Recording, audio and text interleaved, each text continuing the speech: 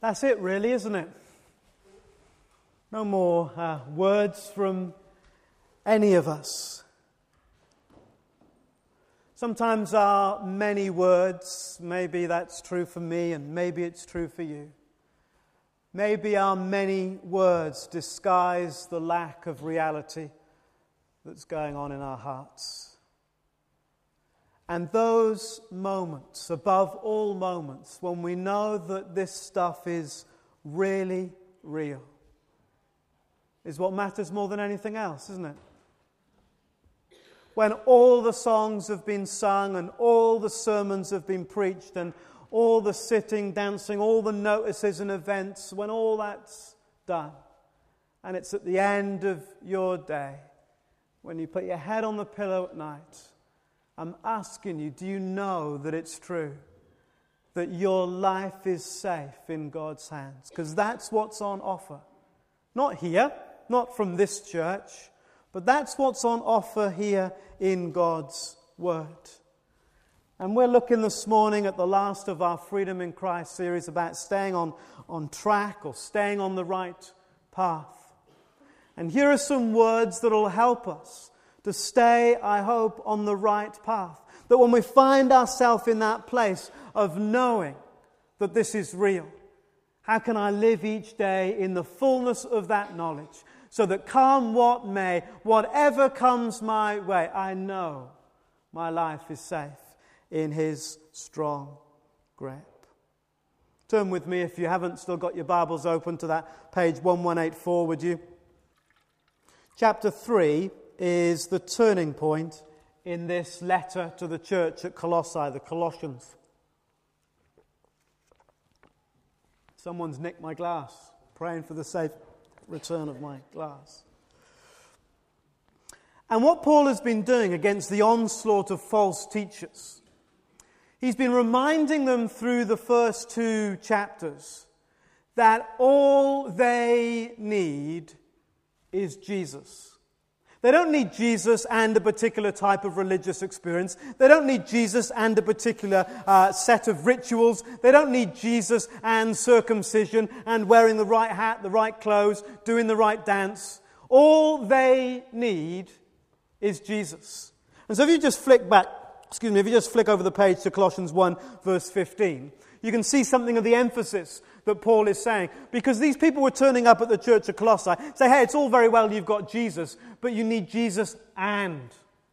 And we live like that sometimes, don't we? I've got Jesus and I keep my fingers crossed about such and such, and I keep all my options open. And Paul's saying, no, just Jesus. He is, verse 15 of Colossians 1, He is the image of the invisible God, the firstborn over all creation. For by Him all things were created, things in heaven, on earth, visible and invisible, whether thrones or powers or rulers or authorities, all things were created by Him, by Him and for Him. He is before all things, and in Him all things hold together. And so he goes on, over and over again. Jesus is it. All of it, all you need for this life and the next. And what he's wanting the Colossians to do is to get their belief right. Because Paul knows that if they get their belief right, their behavior will follow. And that's so typical of Paul in all his letters to the churches. He always starts with a lot of stuff about believing right before he goes on to the behavior. He doesn't swan up to the church and say you should be doing this, that, and the other. He swans up to the churches and he goes, you must be believing this. And this is Jesus. Because if you get your belief right, your belief in Jesus and all the things that His Lordship stands for, then your behavior will follow almost automatically. So Paul moves from orthodoxy, right belief, to orthopraxy, right behavior. And he does it time and time again in the letters that he writes. And it's exactly the same here. Right belief will lead to right behavior. And that's what we've been talking about, hasn't it, over many weeks now, since September. That if we get our belief right, if we understand what's true, what will the truth do for us? It will set us free. So come this evening, will you, to our gathering at 7 o'clock, where we will celebrate together the freedom that comes through Jesus Christ. Not Jesus and, just Jesus Christ. His freedom. He sets us free. What? Our behavior in line with His? No. Our belief in Him. Our belief in the truth, because the truth is what ultimately sets people free. And so here he is again. Colossians 1 and 2, right belief, into Colossians 3, right behavior. Right, Bible's open in front of you. Here we go. Colossians 3, verse 1. If it's true that everything is Jesus, if it's true that all we need is Him, He is above and beyond all things, that in Him and Him alone all things hold together, then Paul says, for goodness sake, since you have been raised with this Jesus Christ, this one who is above all things, then set your heart where? On things above. Set your heart on Him, the one who holds all things, your life included, in His strong grip. Because you've been raised with Christ, set your hearts on things above. Here is a truth, a belief, for us to receive into our hearts. That if Christ has seated us already in the heavenly places, why do we look so carefully at all the things of earth? I don't know, but we do, don't we? All too easily, that's where our gaze is. Set your hearts on things above, where Christ is seated at the right hand of God. Verse 2, set your mind on things above, not on earthly things. Paul's repeating himself. Did he not realize that he just said that? No, he's using the familiar technique in Hebrew writing, Hebrew parallelism, saying something, then saying it again using different words, because it's so important. Praise the Lord, O my soul, and all that's within me praise His holy name. Why is the psalmist repeating himself? In order to make the point. And so Paul uses different words to say the same thing, to say above all else, if all that stuff in Colossians 1 and 2 is true about Jesus, then for heaven's sake, quite literally, fix your gaze on Him and not on all this earthly stuff. Set your life, your focus, not on the temporal now, but on the eternal Christ. If you want to stay on track, you have to get your gaze fixed on Christ, with whom you are already seated in the heavenly places. To lift our gaze above this earthly stuff and to fix it on His eternal truths. But I guess you might be like me and spend quite a bit of time focused on your circumstances and what needs to be done this week. I mean, Christmas is a nightmare, isn't it? Do you know, we live life, don't we, on like one of those treadmill things, at the gym. No, you don't know. Obviously, I can tell you don't know. Well, at a gym, which is a place you go to exercise, there are these machines to help you run. You get cross if you can't park right outside the door to go and use the machine that will help you run, but that's another story. And you go onto this running machine, and you're there running at a good pace. And most of us here are running at a good pace, aren't we? Yeah, it's quite hard work running at our pace. So we're running along at a good pace, and then Christmas comes, and it's like some fool comes along to your machine and just ramps up the speed. And you just got to go 90 miles an hour just to keep going. And where are we fixed through December? I'm fixed on all the things I have to do. I'm fixed on whether my lights outside my house are bigger than the ones next door. I'm fixed on whether my letter makes our family look better than their family when we receive theirs. I'm fixed on who I've sent Christmas cards to and whether I had them back, are the mince pies baked and all that stuff. And then church comes along and we slip another 5 or 6 activities in just for good measure, just to keep up the pace. I plead with you, where are you going to look this Christmas time? Where's your gaze going to be? Because if we don't want to get crushed by the pressure of this world that is crushing people even now, we have to lift our gaze. Because we know that Christ is all. and above all. You've got to get the right perspective. You see, if you're traveling across the English Channel on a very rough day, it can seem a terribly long time even to get from Dover to Calais, especially if the last 24 hours worth of food is just sort of regurgitating itself. But if you were to travel across the English Channel at exactly the same time as that boat had crossed, but this time in an aeroplane, you'd look down at what seemed a nice, still, quiet little river. Truth is, nothing had changed about the English Channel, but your perspective of it had altered. And we must, as Christian people, get the right perspective. And sometimes, this is what I'm like, and I guess sometimes you might be like it too. Sometimes I look at what's going on around me and it just seems too big. And I think, how am I just going to keep going in all of this stuff? But if my gaze was off the stuff and onto a God who is always there, who always loves, whose power holds this world in his hands, who with one breath things can go and things can come. If I got my gaze on him, then most of the stuff around me is trivia, isn't it? But as soon as my gaze comes down to the things around me, I elevate it in its importance in my life.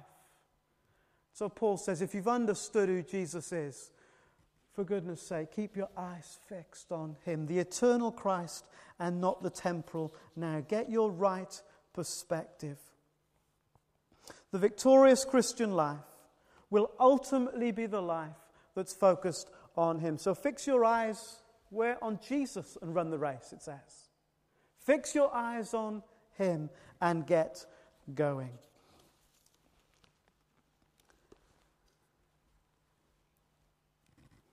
And one of the incredible things about the brokenness in our world, and that's what Rachel was kind of sharing with us, wasn't she? One of the incredible things about the brokenness of our world, when the things around us are far from trivial, if that perspective is right, what a difference it makes. What an example that was a few moments ago. About where your eyes are fixed, where your life's fixed, where you're looking. And the history of the Christian church is littered with people.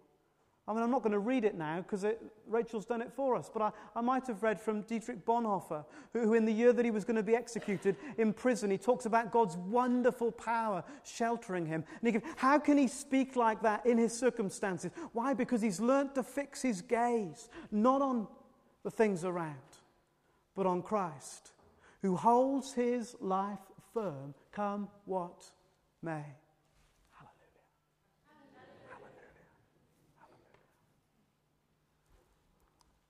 Verse 4, when Christ, who is your life, appears, then you will appear with him in glory.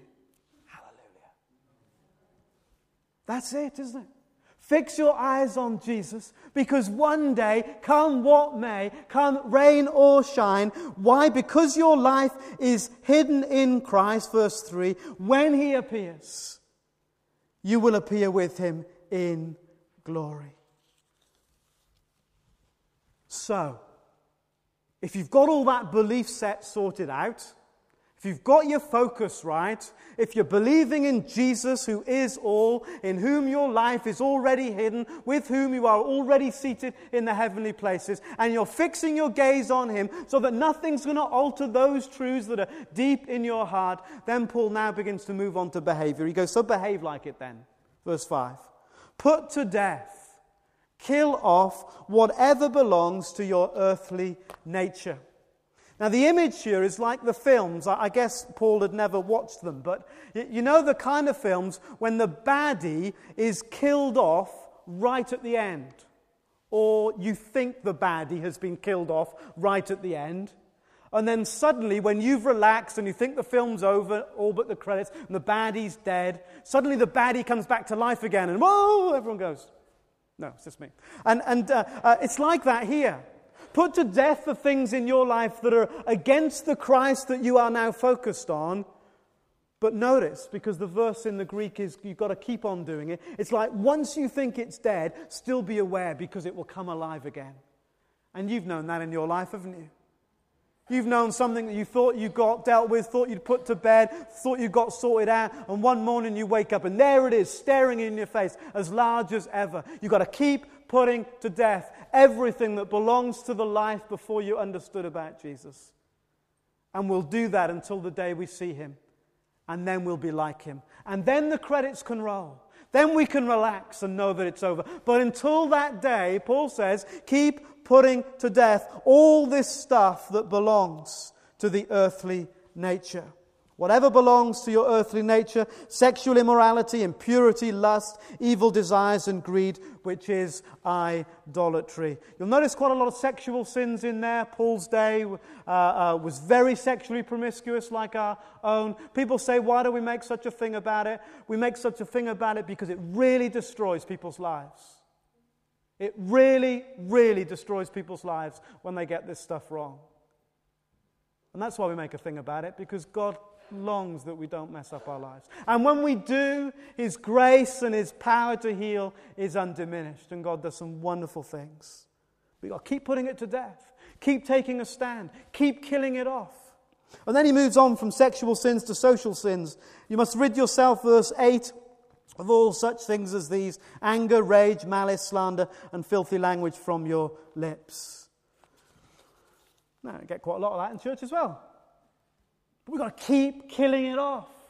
Keep putting off the old self.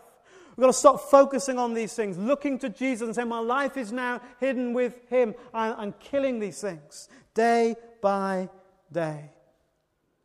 And maybe we are tempted to create a little hierarchy. We put some sins up here and some sins down there. Some sins are really bad and others aren't quite so bad.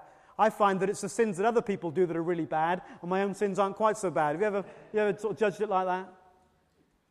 Paul doesn't seem to do that at all. Malice and rage and anger are right up there with all these others. No hierarchy. What does sin do? It destroys all that's good and holy. What does it do? It destroys relationships. It messes up our relationship with God, messes up our relationships with our spouses and our children and our neighbors and our family and everybody else. And if there is a hierarchy here, maybe verse 9 is the top of the list. Lying. Do not lie to each other. Lying is incredibly destructive. A single lie destroys a marriage. A single lie destroys a family. A single lie destroys a friendship. A single lie can destroy a business partnership, a working relationship overnight. It was a lie that began this whole fallen world. You surely will not die. It was a lie. And when we lie, we identify our allegiance not with the one that we're trying to fix our gaze on, but we identify our allegiance with the father of lies. That's what he's called. Satan, the father of lies. Because lying is so destructive in our lives. But when we are fixed on Jesus, who is not the lie, but the truth sets us free. Lying enslaves us and truth sets us free. And the idea in these verses, we're rushing now, I'm sorry. The idea in these verses 5, 6, 7, 8 and so on, it's like you're putting on a garment. And when you put on a garment in those days, it was a sign of an initiation into a new religion.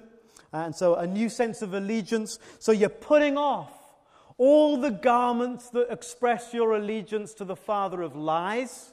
And you're putting on in its place all the garments that express your allegiance to the one on whom you are now fixing your gaze. And if you do all this, if you live like this, you will be responsible for creating God's new world, which is described in verse 11.